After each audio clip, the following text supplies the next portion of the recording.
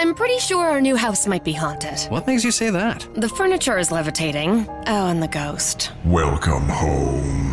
Yeah, that's spooky. You know what's really scary? Missing out on Geico for help with homeowners and renters insurance. Geico makes it easy to save a bunch. Great! You're not sticking around, right?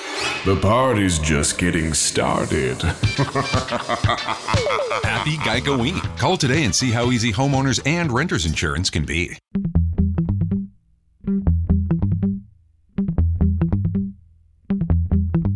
You know I'm right. Nick Durst here with Joe Calabrese, and Joe, as two New Yorkers who are big sports fans and also WWE fans, I think we got the perfect guest here today for our audience.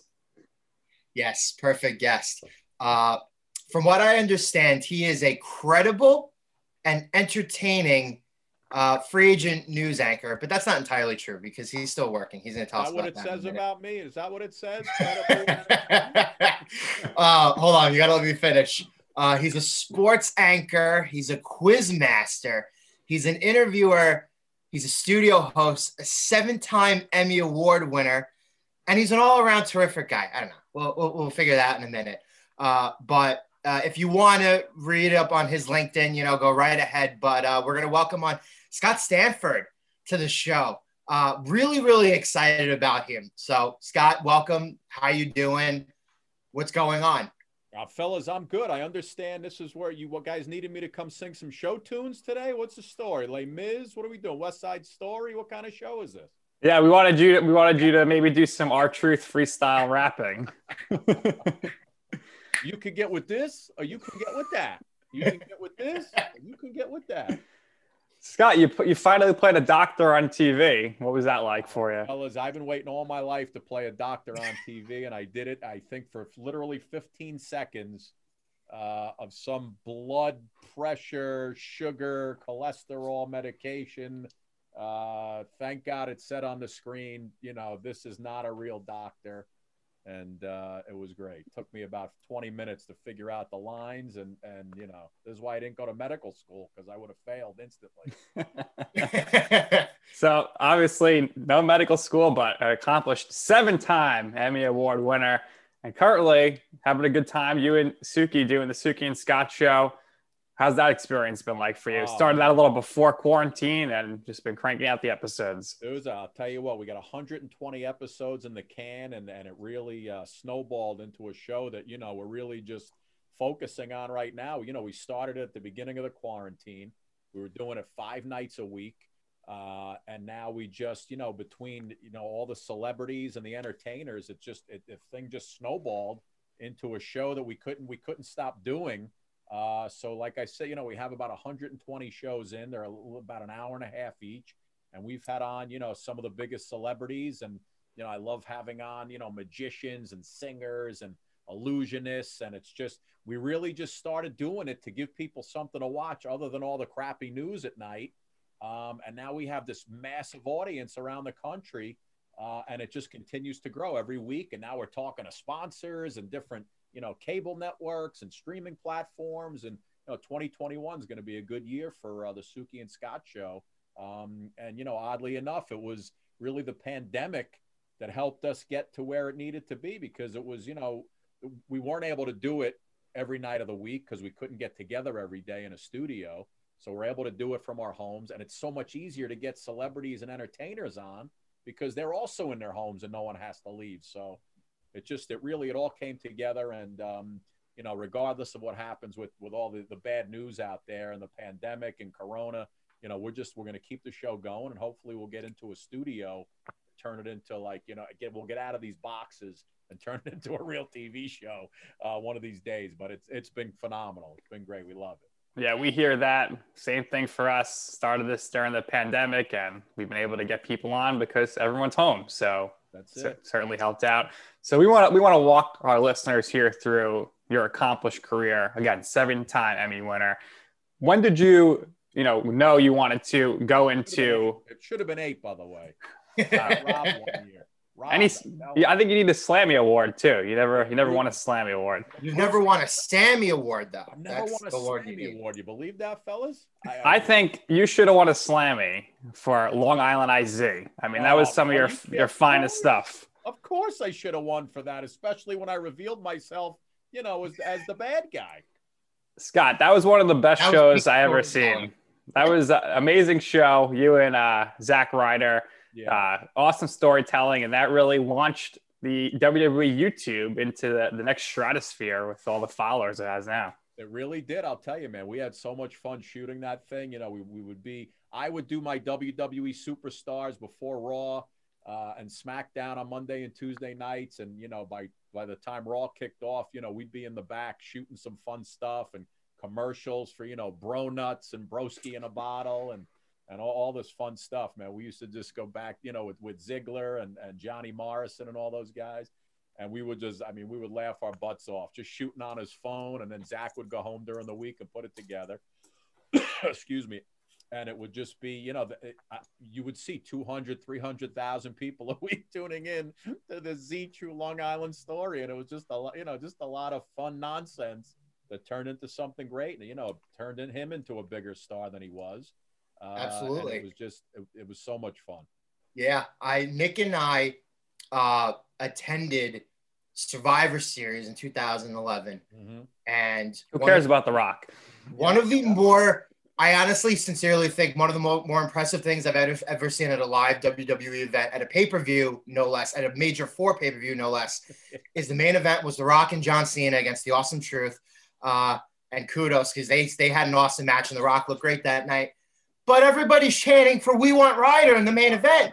And this goes into after the show ends, and they had to say something after the show because the crowd was chanting for Ryder, and you were a part of that. You were a huge part of that. Yeah, no, we had a ball. I remember, every week on the road before Raw, you'd have the dark matches, and the people coming into the arenas they would scream out, "Woo!" That's all you'd hear, Ric Flair, and We Want Ryder chants, and it was wild, man. It was really wild.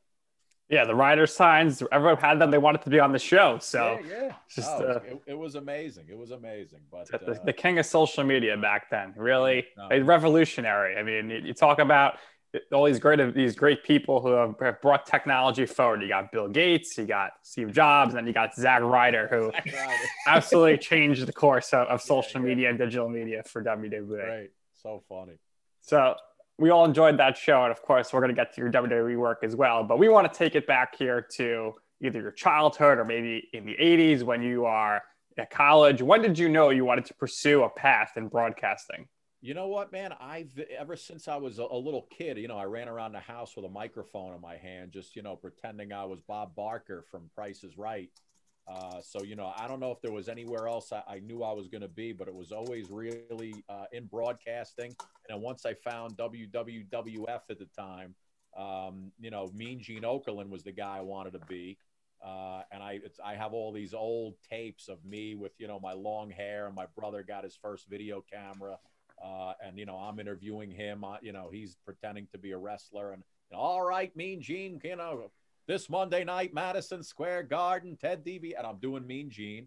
And I basically, I knew I wanted to be a broadcaster my whole life. I didn't know what it would be. I still don't know what it's going to be. It'll be something soon.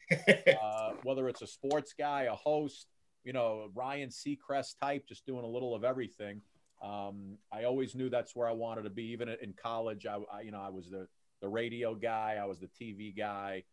Steve Levy and I, Steve from ESPN for Monday Night Football now. Steve Levy and I went to Oswego together.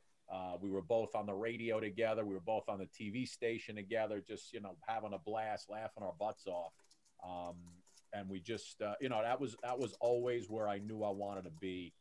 And regardless of what anybody told me, that's really, I want you to be a doctor, a lawyer. I should have listened now, probably in hindsight. I should have been a lawyer or a doctor. But this is, when I go to work, nothing else matters when I'm doing stuff in front of the camera. I don't think about my mortgage, my bills, anything else. It all goes away, once you're sitting there in the studio in front of the camera. So ever since I'm a kid, that's where I needed to be. Yeah, so you went to Oswego with Steve Levy, and he's somebody that Nick and I we're trying to get on the show too very, very soon. So hopefully we could do that. It'd be absolutely amazing, especially with what you did this year with Monday Night Football. I could probably help you out with Levy. Good man, Scott. Thank you. Much appreciated. I wasn't expecting that, but I just wanted to throw that in there. Yeah, he's not as important as he thinks he is. You can get him on. Yeah, he's going to be done after tonight with Monday Night Football. Really. with the end of the season. So you went to Oswego. Nick went to St. John's. I went to Marist. So obviously we all have that New York connection. What kind of internships did you do in college? What did you also do in college that helped you transition into that world of broadcasting?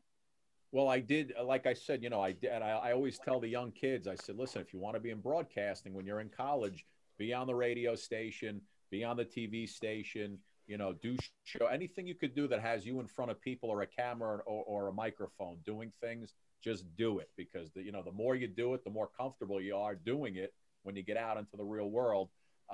Here's the funny thing about me. When I was my last semester in Oswego, I had an internship set up at the David Letterman show. Wow. And I ended up changing it to go work for this place called Katz Radio Group Sports, which was sports broadcasting, advertising, sales in the city. And I ended up in that part of the business for, in my earlier 21, 22, 23 years old, selling sports broadcasting for like the New Jersey Devils and the Yankees, all those signs you see on the ice at the arena. I was selling those for the New Jersey Devils as a young kid, making some really good money, wearing suits every day, sales meetings, pitching people.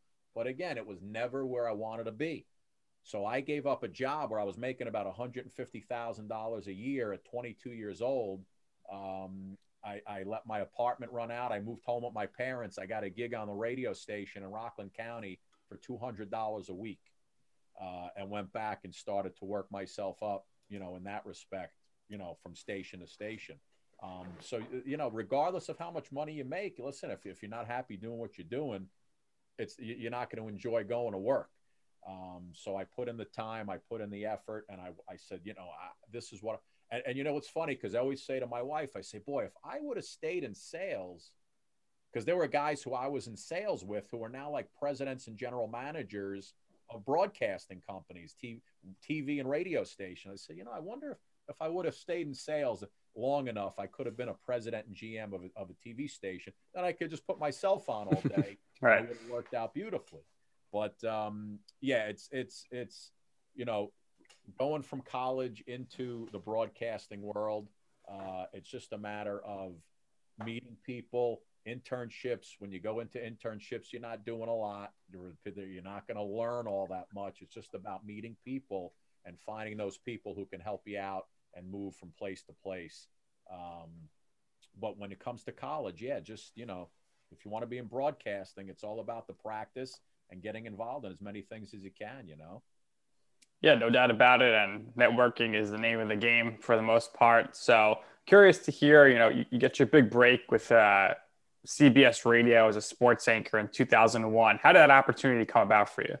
It's funny because I was doing working for like Shadow and Metro Traffic and doing traffic reports for stations. And I started my own production company with my brother as a youngster. And I got a call from a buddy of mine who said, hey, man, CBS 880 is looking for an afternoon sports guy. You want to send in a tape? So not needing the – you always get a job when you don't need it. When you're not desperate for it, that's when you always get it. I sent in a demo tape that was all shtick of me doing sports on the radio, singing, movie clips, blah, blah, blah, blah, blah. Everything but the actual scores of the games. And the funny thing is – I got a call from my buddy. He said, hey, man, they listened to 32 tapes. They were on cassettes back then. They listened to 32 tapes. You're the only guy he wants to see. And that's because I didn't care if I got the gig at the time. And I said, you know what? I'm not going to send in a sports cast. Mets beat the Brewers today 5-1. Yeah, blah, blah. I did a really funny cast where I did some fun things. And that set me apart from everybody else. And I ended up at CBS 880, which led me to the TV world. because once you're on in New York, now you have people who are executives who are listening to you on the radio. Right. Led me to, Channel 9 / Fox 5 at the time, which got me to Channel 9, which ended up getting me to WWE. And, it all just kind of blended in together, and things just happen. Once it's easier to get a job when you're on the air than if you're off the air. So it's because once you're off it's out of sight, out of mind. Well, I'm getting a lot of sun in over here, huh? It's a nice day. But you got to just, you're out of sight, out of mind. And it was just a matter of, doing that, the steps they tell you. Most people had to go out of town to get their broadcasting experience. I was lucky enough to stay right in the New York area and got my experience on little stations outside of the city, which got me into the city. And boom, boom, boom. Right. When I was at Channel 9, Friday Night SmackDown came to UPN. I know you're going to ask me that next. How'd you get into WWE? 11 years ago, Friday Night SmackDown came to the UPN network. Channel 9 was UPN here in New York. Yep. I was the sports guy. Hey, Jen, we need to sell our home. Do you know a great agent? I do. We just sold with a local Redfin agent. It was awesome. And we paid a 1% listing fee because we bought our new home with Redfin, too. Wow, 1%. Are Redfin agents full service? Totally. Our Redfin agent did it all, and we sold for thousands more than the home next door. I'll check out Redfin today. 1% listing fee when purchasing with Redfin, subject to minimums, terms, and conditions. Does not include buyer's agent commission. Learn more at redfin.com or call 844-759-7732. Every day, thousands of hackers try to steal your crypto. But Arculus uses air-gapped technology by forming a protective barrier that insulates you from hackers and secures your crypto. Order yours at getarculus.com. They needed somebody to do pieces every Friday night for the newscast that came on after wrestling. Okay, so during SmackDown, they could say, coming up on the 10 o'clock news, Hulk Hogan, blah, blah, blah, blah, blah. So they were trying to get that audience to stick around. I was the guy who was doing the WWE features for all the UPN 9 stations around the country. So it was almost like I was working for WWE. I would go to an event, I'd shoot like 20 different interviews and get everything in the can. And so when time came for them that they needed a studio host, it was the same type of thing. It was, hey man, Vince just looked at 30 different tapes. He hates everybody. We just remembered, you're doing all this stuff. I sent them a demo and Vince was like, get this guy in here. And that was basically it. So, it was almost like I was working with them already anyway. And it's been great. And one thing led to another. And I think, in my time there, I've done everything but ring announce. For WWE, which funny enough, that was probably the one thing I wanted to do the most, is be the ring announcer, because Howard Finkel was also one of my guys. And nude. Right, and he pulled the mic down from the ceiling. But it's been great, man. Just doing. Listen, I've been there 11 years. I think I missed one day of work for food poisoning. Wow. It's phenomenal. Great place to work, fun. Going on the road for many years and doing superstars and in the back. Eventually I'm too tall for some of the wrestlers to do interviews. So, they like the short people to do the interviews to make everybody look bigger. But it's been so much fun. I love it. And like I said, I'm one of those guys that I show up every day, smile on my face, do the work, do it like it's my first day. And I've never missed, so it's been phenomenal, really great. Yeah, no doubt about it. And you mentioned CBS. You're a big deal there. You won the Air Award 2 years in a row, back-to-back champ for the best sports radio anchor in New York City, and that's saying a lot because you're going against Bob Husler, John Minko, like all these big time names, and you blew them out of the water. Yeah, Minko, Husler, those guys are hacks. Look at them throwing at me. And then you go to UPN. I remember UPN, good times watching UPN growing up, especially SmackDown. So, you get to, I guess you get on the radar. Vince, you send that tape in. Any intimidation when you meet him for the first time? Yeah, I was a little nervous. The audition process is fun. You go in, you do some stuff. I was with Joey Styles, if you remember Joey at the time. Yep. Joey was doing the auditions. And they have you just do a whole bunch of things, and then you go call a few matches, and you get that call, you got the gig, and it's like, wow, man, this is unbelievable. This is, this is the greatest thing ever. Excuse me, but it's, I remember the first time, I think I was doing studio work for about a year. And then all of a sudden I get a call. I'm at NBC at the time, and I get a call on a Saturday from WWE. Hey, can you get to Wichita, Kansas on Monday? I'm like, yeah, sure. For what? Wichita? I've never been there. Who the hell has ever been to Wichita? So I fly into Wichita. I still don't know what I'm doing. It's about 4:00 in the afternoon, and I get a call back from Connecticut. The guy who was my boss says, put your tie on. You're calling Superstars tonight. I was like, holy shaving cream. It gives you they give you no time to prepare. So I'm, okay, what are the matches? Who do we have tonight? Let's get some storylines going. Next thing you know, I'm sitting out ringside with Jerry the King Lawler, who I've been watching since I'm a kid.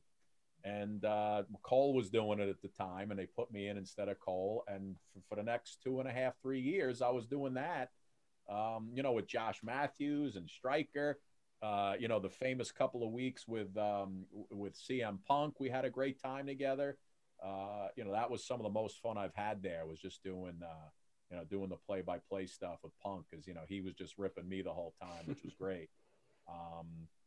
And then just, all the studio work, the Raw and SmackDown pre-shows with Booker and Corey and Otunga and King and Lita. All that stuff is just, it's true, man. When they say, when you love what you do, you don't have a day of work. There was nothing you could do to keep me. I was broken legs, funerals. Like I said, the only thing that kept me out of it was I couldn't get out of bed one night for food poisoning. I'm like, you guys know I'm sick if I can't get up to Connecticut to do this show. But it's been a lot of fun, man. And even just doing it now in my own home, for all the international shows and this week in WWE, I love doing it. So it's been great, and I'd love to be there another 11 years if they let me.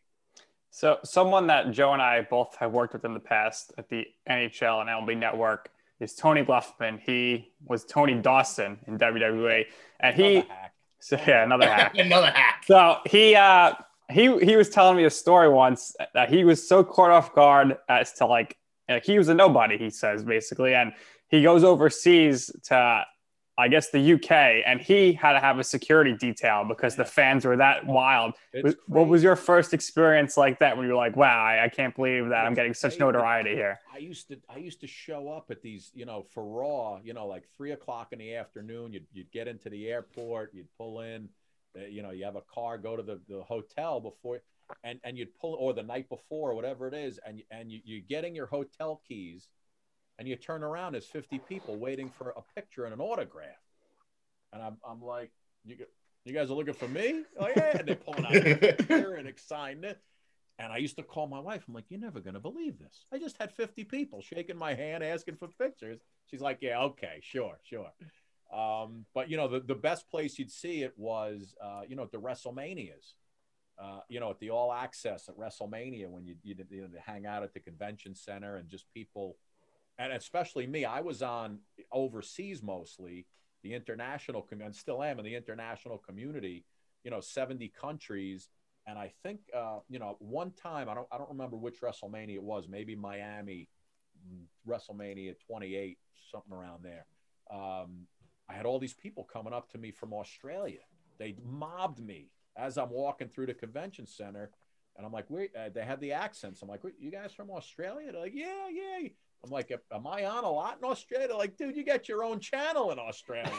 So, because everything we did was running there, and it's so funny, man. But it's really very surreal to have that happen, because being on the news and doing sports here in New York, people will recognize you from shows, but they're not like, hey, you're the guy from Pix 11 or whatever it is. The wrestling fans are insane. They're insane. Even when we do signings. And people, I still feel awful, like people are being charged for my autograph and my picture. I'm like, who the hell am I to be? Yeah, and I'm not charging them. It's the promoters, but I'm like, why are you paying for my picture and my autograph? It's very, very surreal to me. You know what I mean? It seems criminal. I'm like, dude, you want to take a picture? We'll take a picture. But, and they're pulling out all the encyclopedias from, with the pictures in them from WWE. And I'm like, all right, there you go. There you go. But, yeah, it's funny. Yeah. But I probably got a lot less than Tony did because he was big, very big, Tony. No, I'm kidding. He's still a hack. I taught him everything he knows. Renee, I taught her everything she knows. So Tony actually admitted that he didn't know much about wrestling, and he told a really funny story. I don't want to get anybody in trouble here, but he said he got in a bit of an argument because he questioned Michael Cole as to why he was supposed to call Shawn Michaels Mr. WrestleMania instead of The Undertaker. So that's Tony's wrestling knowledge there. First of all, listen, you don't ever want to question anybody. That's rule number one. And HBK is Mr. WrestleMania. That's his nickname, dude. You gotta go. See, I told you he's a hack. Yeah, I think so. I want to get into this specifically because you've bounced around the New York market. You worked for Fox 5. You worked for NBC. Pix 11 for a really, really, really long time. Yep. You did some post-game reporting for the Yankees.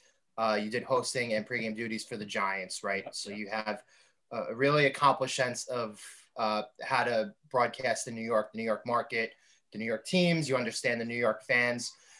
What would you say are the biggest differences between the broadcasts that you did locally here, covering the teams that you did, the preparation that you did, the work that you did, the interviews that you did, and your time in WWE? Because I think WWE is a really entirely different animal on its own. And I think one of the reasons that it's like that is because of what you just said, wrestling fans. Wrestling fans are just an entirely different breed of crazy, psychopathic, sociopathic, however you want to describe them. Absolutely.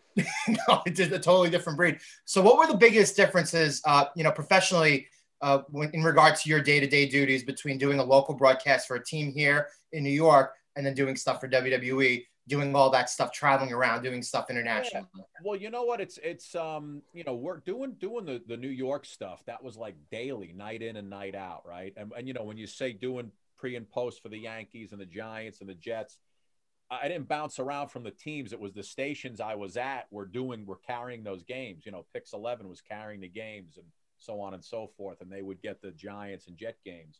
But it's just, it's a, when you work, what I like to explain, it cracks me up with WWE, even with the guys from Busted Open, Dave and Bully, I always goof on those guys because I'm like, you guys realize every day you get on the radio and you're breaking down something you might as well be breaking down every episode of Ray Donovan or Ozark, and saying what you liked and what you didn't like and why somebody didn't win and why this happened and why that happened.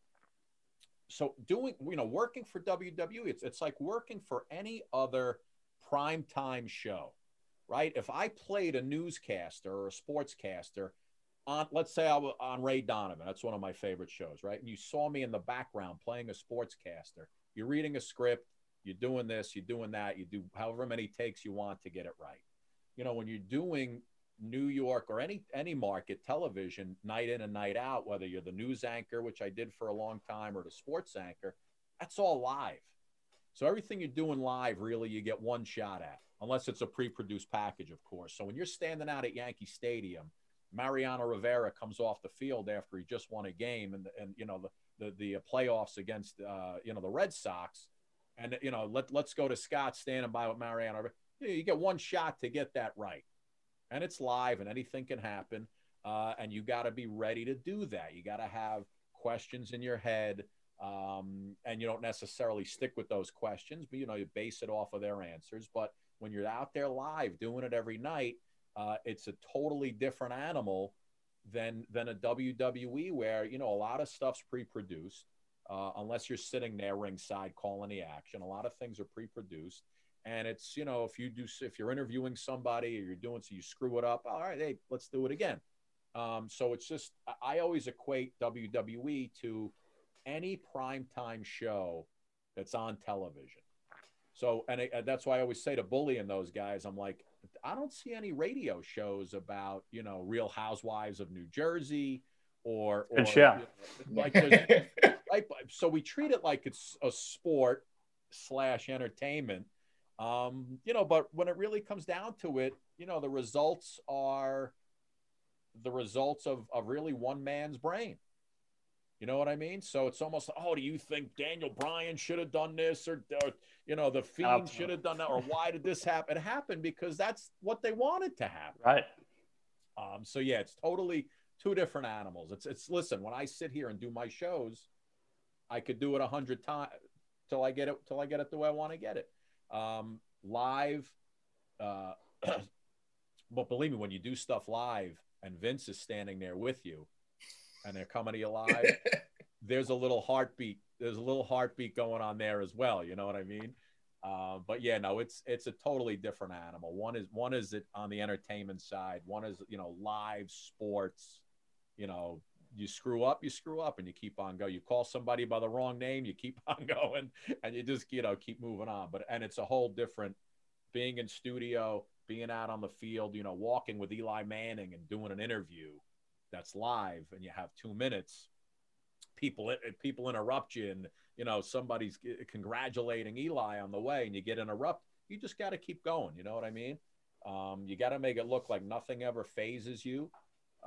And most of the time, if you do something wrong and if you sound like you're right, people will think you're right. You know what I mean? If you mispronounce a name, if you say it with authority and nobody knows the difference, you keep moving on. But it's, two different animals, equally as exciting, and almost like, drug-inducing high from it. When you're ready to go on, it's really, you're like, oh, man, you get a little if you don't get butterflies from it, something's wrong. You know what I mean? If you got to be a little nervous or, which keeps you on your toes. So it's definitely, it's fun. People think it's, I always say anybody can do this if you have enough practice. And there's a lot of people who really can't do it. So there's a lot of people who can't read a teleprompter and make it sound like they're just talking normally. That's really the only thing I can do. You know what I mean? I can't fix. Today, I want to tell you about a simple way to get all the entertainment you love without the hassle. DirecTV Stream brings your live TV and on-demand favorites together like never before, which means you can watch your favorite sports, movies, and shows all in one place. And the best part? There's no annual contract. So stop waiting and get your TV together with DirecTV Stream. You can learn more at directtv.com. That's directtv.com. Compatible device required. Content varies by package. Every day, thousands of hackers try to steal your crypto.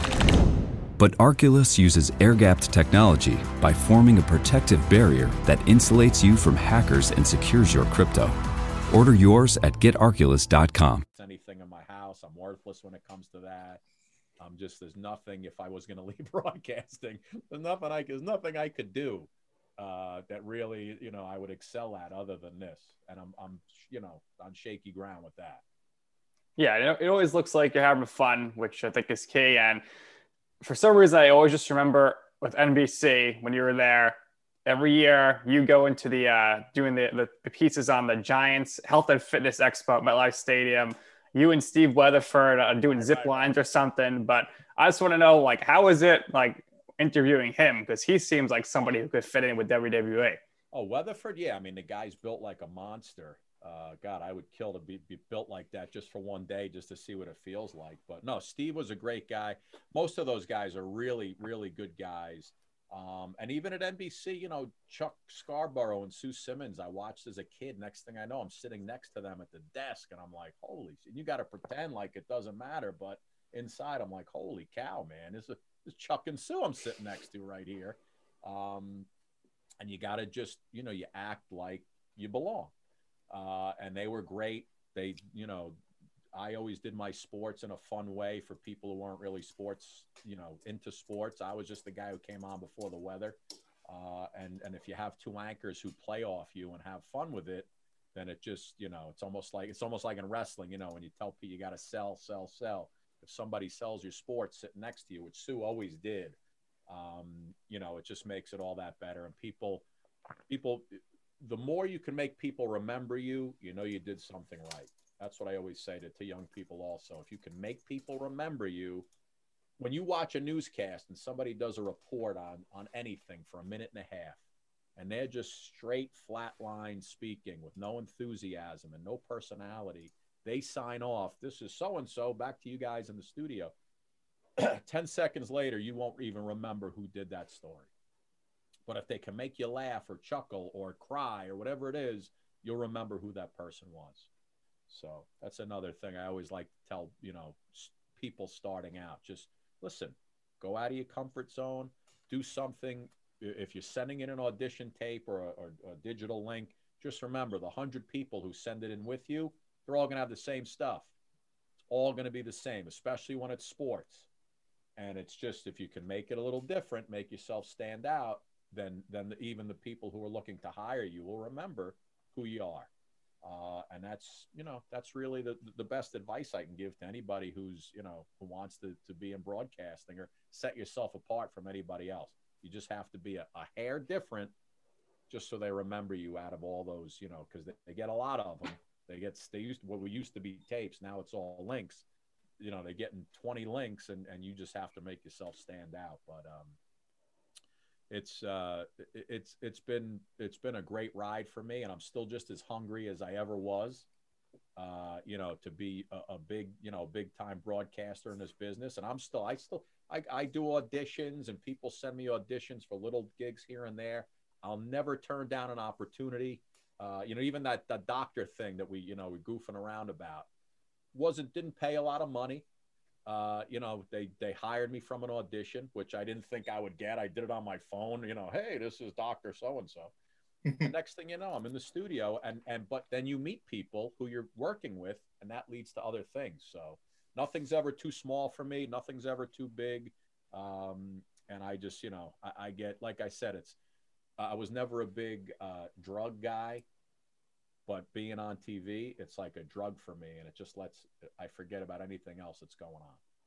Yeah, I think, especially with your time with Pix 11, you were basically the Brooklyn Brawler. You were doing all the jobs. You're doing everything they ask you to do. And, now you're also doing stuff now with CBS and Yes as well.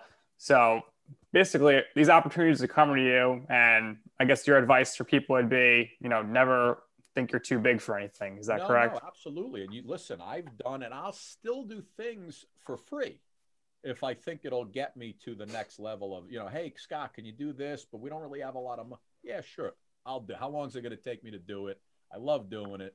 We're quarantined anyway, so we all have nothing to do and nowhere to go. But you never know, man. And it's just, CBS HQ, like you said, the Yes Network, this Boxing 30 show that I do now. It's no different than me sitting here talking to you guys, except I'm just doing a different script, and, wearing my suit. And then I switch over to my Brooklyn background, like I'm in an apartment somewhere. But, yeah, no, nothing, and you know what? One of the best days I've ever had at WWE also was WrestleMania 29. Was the first time we did, it was at MetLife Stadium. It was the first time we did a pre-show for WrestleMania. Yep.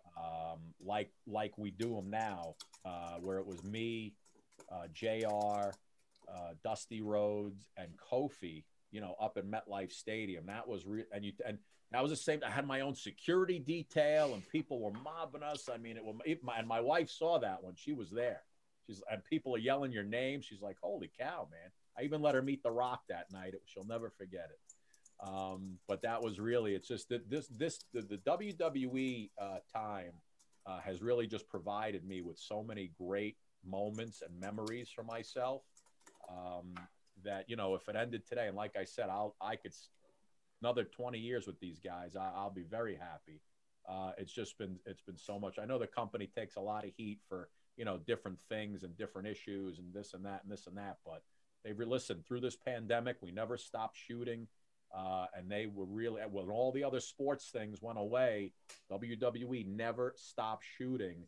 And that's, I could actually say that was my saving grace during this pandemic. Or I probably would have lost my mind without things to do, because I'm a workaholic when it comes to this stuff. You can't work me enough. But they've just been phenomenal to me, really. I can't say enough good things about them. Yeah, I believe that we're going to look back 10 years from now at the shows that the WWE ran at the Performance Center during the height of the pandemic back in the spring. And we're going to look at those shows, and we're going to look at the work all the performers put in. And you talk about all the performers who are in the ring, the announcers, people backstage, people like you who are doing the hosting stuff. We're going to look back at like camera crew and production stuff, all the way on from the production of the Performance Center now to the Thunderdome. Thunderdome went to the Amway Center and in Orlando, and now it's at the Trop in St. Pete and near Tampa. I think what the WWE has done on the fly, especially with how you and your colleagues have been incorporated into that, I think it's a remarkable achievement. I think you deserve a lot of praise for it. I don't think you guys are necessarily going to get as much due as you guys deserve until years from now, when people look back on it and they say, wow, what they did was really, really difficult to pull off, because you need fans for pro wrestling. You need the fan interaction. Weird, you need all that stuff. It was weird. But what you guys were able to do so differently, I think it deserves a lot of credit. It deserves a lot of kudos. Yeah, no, and listen, when you look at it now with the Thunderdome stuff, with all the people on the screens, it's so odd, because it looks like it's a crazy fans, and the minute if you turn those things off, there's nobody in the building. So it's a very odd thing. But what they've done with that Thunderdome and the digital fans being able to be there, you're used to it now, right? I mean, you're watching it, you're used to it. You got the crowd noise, you got the people. But when it first came on, from the Performance Center, it was real. We were like, oh boy, you need some noise in here. It was very odd, but they fought through it, and you come out on the other side, man. Listen, SmackDown just did their highest number of the year on Christmas in the Thunderdome. So I think it's been a huge success. It's very different. It took a little while to get used to at first, but I think the overall experience and the theatricality and the spectacle of it, I think is very much there. I think the shows have been greatly improved since it was implemented. What I like about it is when the guys and girls are in the ring and they're even just, needling each other and talking to each other and trash talking each other, you hear it perfectly. You could hear the audio, which many times when the crowd is in there and it's set up differently, you don't get that. But I love when someone's, standing next to each other and they're just like, USOB, and you get all that stuff coming through loud and clear. But yeah, it's been amazing, man. And who knows what's going to happen in the new year with the virus and everything else. But listen, if they keep going the way they're going, ratings are 3 million plus, right, for SmackDown. And NXT is doing is great now. And listen, even they got competition, and that makes everybody do bigger and better things. And I just think, listen, as long as just keep putting out the good program. And again, it's not a baseball game, it's not a football game, it's theatrics. It's Ray Donovan and Ozark. Whatever happens this week doesn't mean anything next week, and won't mean anything the week after. They can make it as crazy or as non-crazy or, insane as they want to make it. Things that Bully always talks about, things that make sense. Yeah, sometimes it can make sense. And if it does, listen, you got the Fiend who appears and disappears. Right. They just put him on fire. Scott, I'm still waiting to find out who hit Elias with a car when we had the hacker on SmackDown. He didn't want to release the footage, so some things just disappear. It's just we'll find out. But I watch Blacklist every night. I'm addicted to that show with James Spader, and nothing makes sense on that show, but it's entertainment, man. And it's like, all right, good show, not such a great episode. That's the way it is, But, so, Scott, you grew up a big wrestling fan, obviously. So when you joined the company and you're getting access to all these, wrestlers or former wrestlers, was there anybody that ever starstruck you just because you grew up such a big fan of them? You know what? I never got and still, I don't get starstruck. I always wanted to make it seem like I was supposed to be there hanging out with you. But with WWE, you know, in my head, if I Hulk Hogan, or even guys like The Rock when I first meet, you know, these larger than life guys. So many times when they did like those, you know, the vintage throwback shows, you know, with the legends and things like that, I'd be like, oh man, look at this. Ivan Putski, I'm meeting for the first time, you know, and Stone Cold and all those guys. And they just, you know, they turn out to be just regular, nice people, you know, Tito Santana. And, you know, all the old guys I used to watch as a kid when they were on Spanish TV stations, Chief J. Strongbow and all those guys, right? Baron Miguel Cicluna. I remember I once did a piece when I was at Channel 9 on a wrestling school for that UPN 9 thing, the SmackDown, and it was the Johnny Rodz Wrestling School where Gleason's gym is in Brooklyn. And I just remember I was like, wow, Johnny effing Rodz, man. I used to watch. He was like the ultimate jobber, right? Johnny Rodz always was losing. You knew if Johnny Rodz was wrestling, he was losing the match. But what just such a nice guy. One of the best pieces I think I've ever done, getting thrown around the ring and him doing stuff with me. But yeah, no, listen, even now, if I go backstage and you run into like Roman Reigns or, you know, Rollins and those guys, it's just, they're just these larger than life personalities because they're all much bigger than me anyway. But they're just, they're like normal guys, you know, hockey players are great guys, baseball players. When you see them, they're just, you know, hey man, yeah, can you take a picture with my daughter? Sure, man, bring them over. You know, Stephanie McMahon, you know, she's phenomenal. You know, WrestleMania last year here in New York, you know, had my kids. She's like, hey, come, let's take pictures. Everybody's just they're actors. And in real life, they're amazing, really nice people. It's really, well, they give you the shirt off their back. Scott, what do you remember from the Mike Adamle era? Oh, Mike Adamle. There was a time where I missed a couple. I left WWE for a few years as far as being a fan and watching. Adamle was in that time where I didn't really watch, when I made him the general manager. And I remember he messed up Jeff Hardy's name. Jeff Harvey. Jeff Harvey. And, you know, he got lambasted for that. Oh, my God. He walked out on ECW announcing, that was just like electric. No, I remember Adamle. Adamle Originals. I mean, he came up with the 6-pack challenge. So. Yeah. No, and I remember I screwed up once in WWE Superstars. I remember I called a move wrong. And not even that I called it wrong. It just came out of my Hurricane Rana. I called a Hurricana at the time. And I was just, I just called it wrong. Came out, and I happened to be with CM Punk, and he started. He's like, "It's a Hurricane Rana, you moron!" And this is not, and you know, you could either, you know, sink in your chair, or you just hit him right back. I'm like, no, I meant to say Hurricane. I wanted to see if you were listening, dummy. Well, that's the best part about having a great heel announcer next to you, is they could always cover your faults, and that's the best thing about pro wrestling. It's their jobs to be on your case as you're calling stuff. Right. That's great. Yeah. Right, and he made and him doing that stuff to me gave me the ability to be funnier, and rip him back, and the audience. I still get, you know, YouTube videos. So, hey, I loved when you were with Punk, and you know, you said he was like your wife, complaining and this and that, and.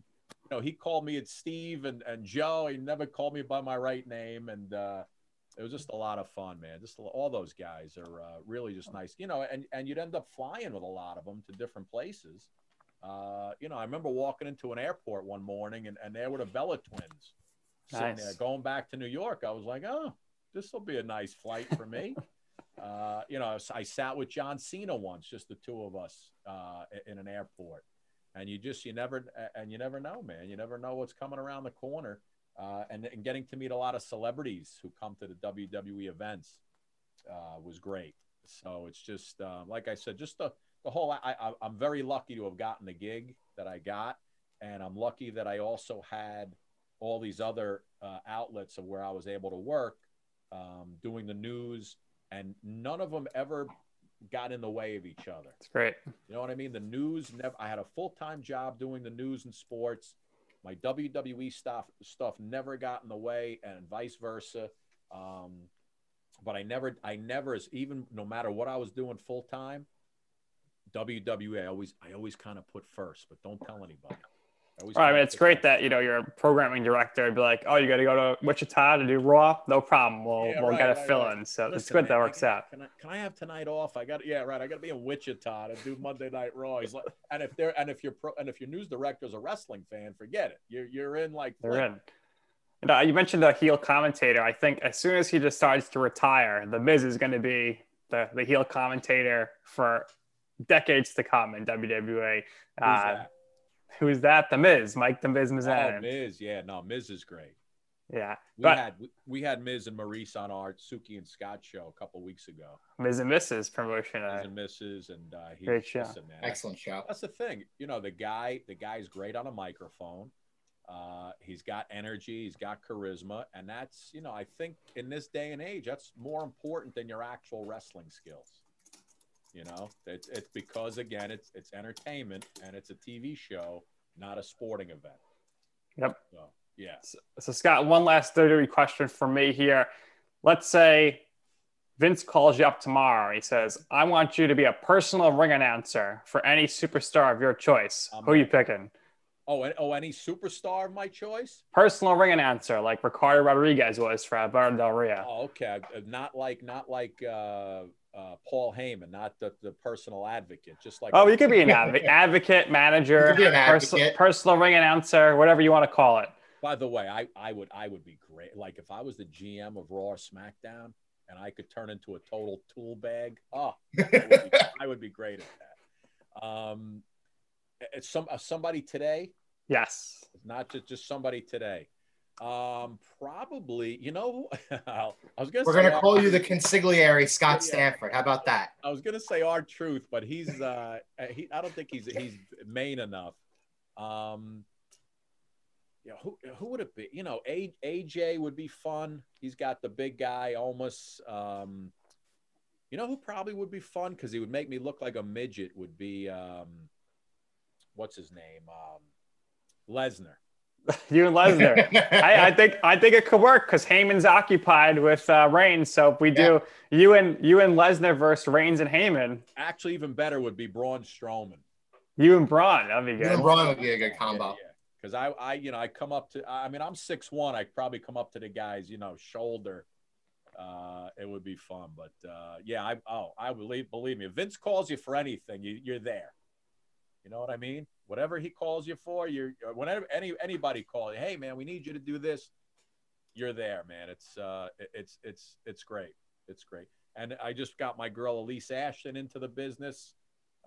Elise was doing stuff here in New York with Islanders and Fox 5, and we're looking for a new host with me for this week in WWE. So now she's on SmackDown every week, and it's great. She loves it, and it's just you just wait for your opportunity. I'm still waiting for mine. It's been 11 years. I'm just waiting.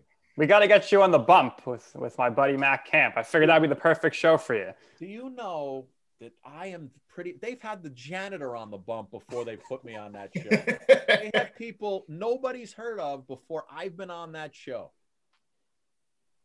It's not good. I put it out on Twitter. Nobody listens. I've said it on the pre-shows. I said it to Sam Roberts a couple shows back.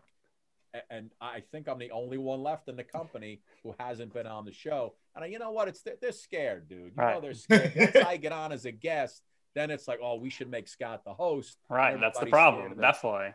I mean, even because even Carmella's assistant's been on the show. Oh, dude, forget it. I saw hey, coming up tomorrow on the bump, Jim Smith, the gas station attendant from Monroe, Connecticut.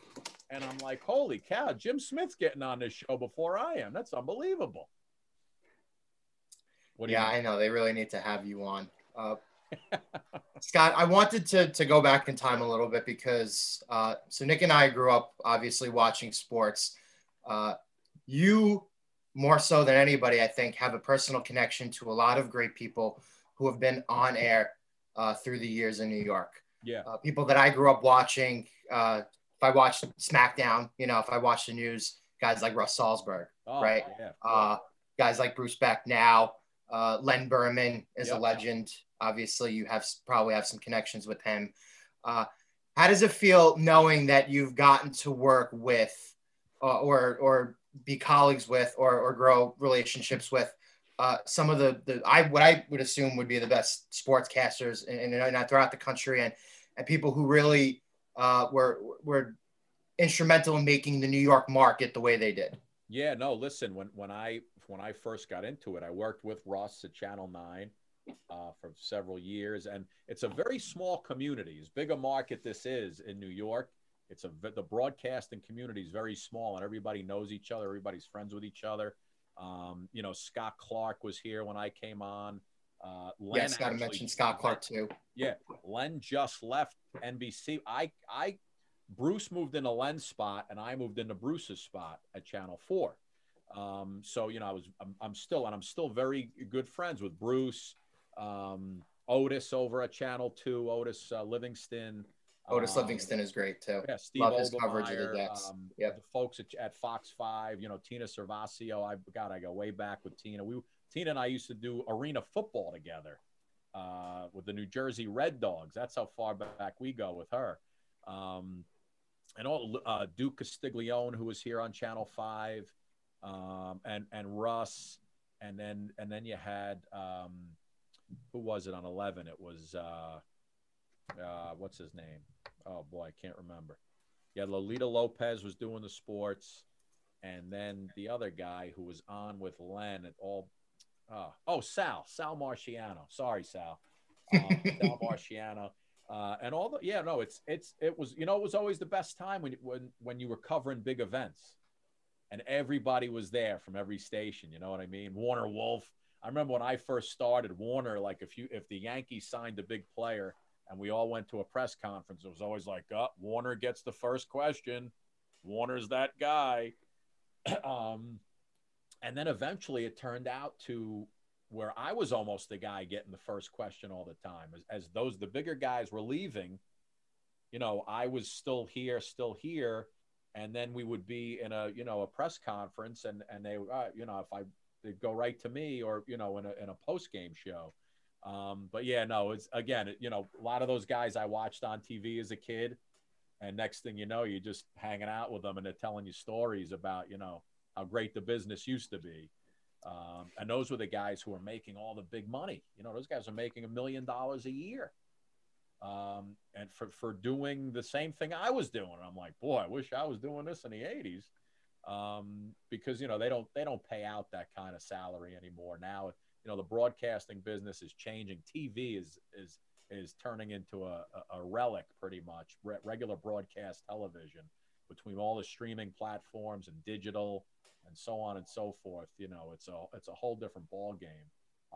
But back when we were kids, you had 4 channels in New York, right? 2, 4, 5, 7, and 11, and 9.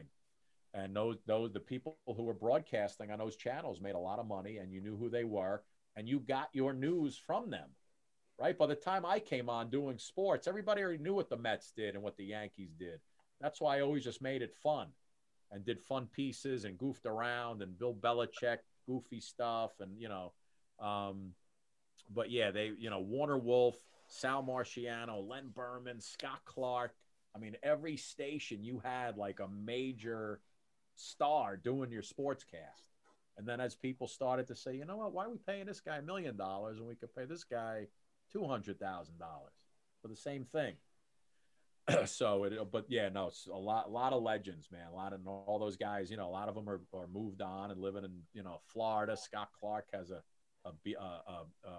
lake house in Illinois somewhere. But yeah, so a lot of great, and then you have the Chuck Scarboroughs who are still around, Chuck doing his thing, and it's amazing. Some people could stick to, Kitey Tong on Pix 11. God, Kitey, I was 10 when Kitey was doing, with Ernie Anastas on ABC.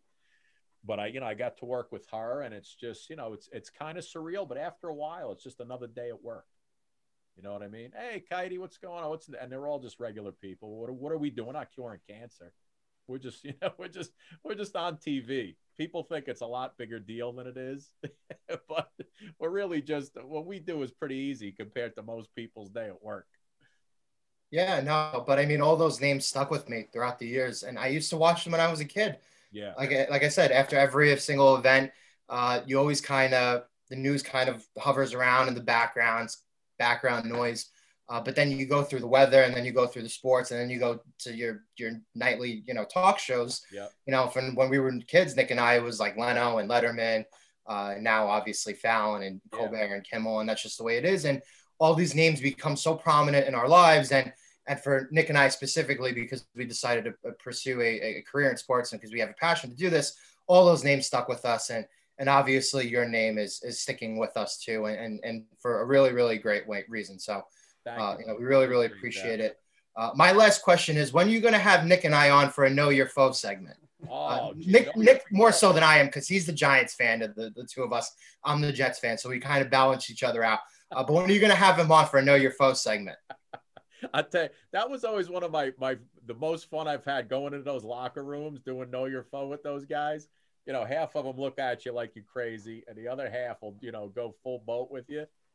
But I haven't done Know Your Foe. I think Russ still does it on the Channel 5, the Giants pregame stuff that he does with Tina. Yeah. I think he still does that. He does. Which I invented, by the way. Don't let him tell you I'm different. You are the inventor and the creator of that. With Zach, I wanted to do Know Your Bro. And isn't it funny how... Well, you could still do Know Your Bro. You have Riddle. Yeah, with Riddle. There you go. Funny how they're bringing back all the bro stuff with Riddle. Yeah. But yeah, no, it's I unfortunately on the Suki and Scott show, Know Your Foe doesn't come in too often. No. You got to get Matt Cardona, Zach Ryder on the Suki and Scott show. Yeah, right. That's funny. Woo, Unfortunately, woo, our woo. audience is all females, 40 plus. So I have to stick with magicians and singers and celebrities. Joy Behar, right up their alley. Yeah, right. Joy Behars of the world. But yeah, it's fun, man. It's good. That's great. Scott, you were really great. Thank you for doing this with us. We really, really appreciate it. You got it, fella. We always give our guests the last words to our listeners. So if there's anything you would like to share or promote, the floor is all yours. Go right ahead. We really appreciate you doing this again. Hope you enjoyed the holidays. Have a happy new year. Stay safe, you and your family, throughout this whole thing. The floor is yours. Go right ahead. You too, fellas. Listen, have a great new year. Be safe. Hopefully 2021 is a little better, but you could catch, Suki and Scott show is 7:30. We do it live Tuesday through Thursday on Facebook Live and like 20 other platforms, which I don't even know where we are, but I know we're on Facebook Live, Roku, Apple, all that other stuff, which I don't know anything there either. But Suki and Scott show 7:30 Tuesday, Wednesday, Thursday. It's a lot of fun. Celebrities, entertainers, and it's a good hour of escapism from the usual crap you're getting every day. But and that's it, man. Thanks for having me on, guys. I appreciate it. It was fun. Really appreciate it. So that's going to do it here for this episode. So for our special guest, future Slammy Award winner, and maybe Emmy Award winner, and maybe guest on the bump, Scott Stanford. Are there parting gifts on the show? Do I get a gift certificate to a Spark Steakhouse or anything like that? We give you a subscription to the WWE Network, which you probably already have. We appreciate it. Thank you, fellas. It was fun. So for Scott Stanford and Joe Calabrese, I am Nick Durst, and this has been You Know I'm Right.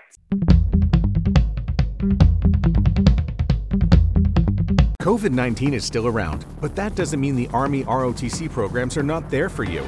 Earn scholarships for school and pursue the career you want. The Leadership Developing Army ROTC classes will give any full-time student the focus and resources that can open doors down the road. Start sharpening the skills that will carve out your future today. Learn how at goarmy.com/ROTC. Army ROTC, now accepting college scholarship applications. Visit goarmy.com/money for college.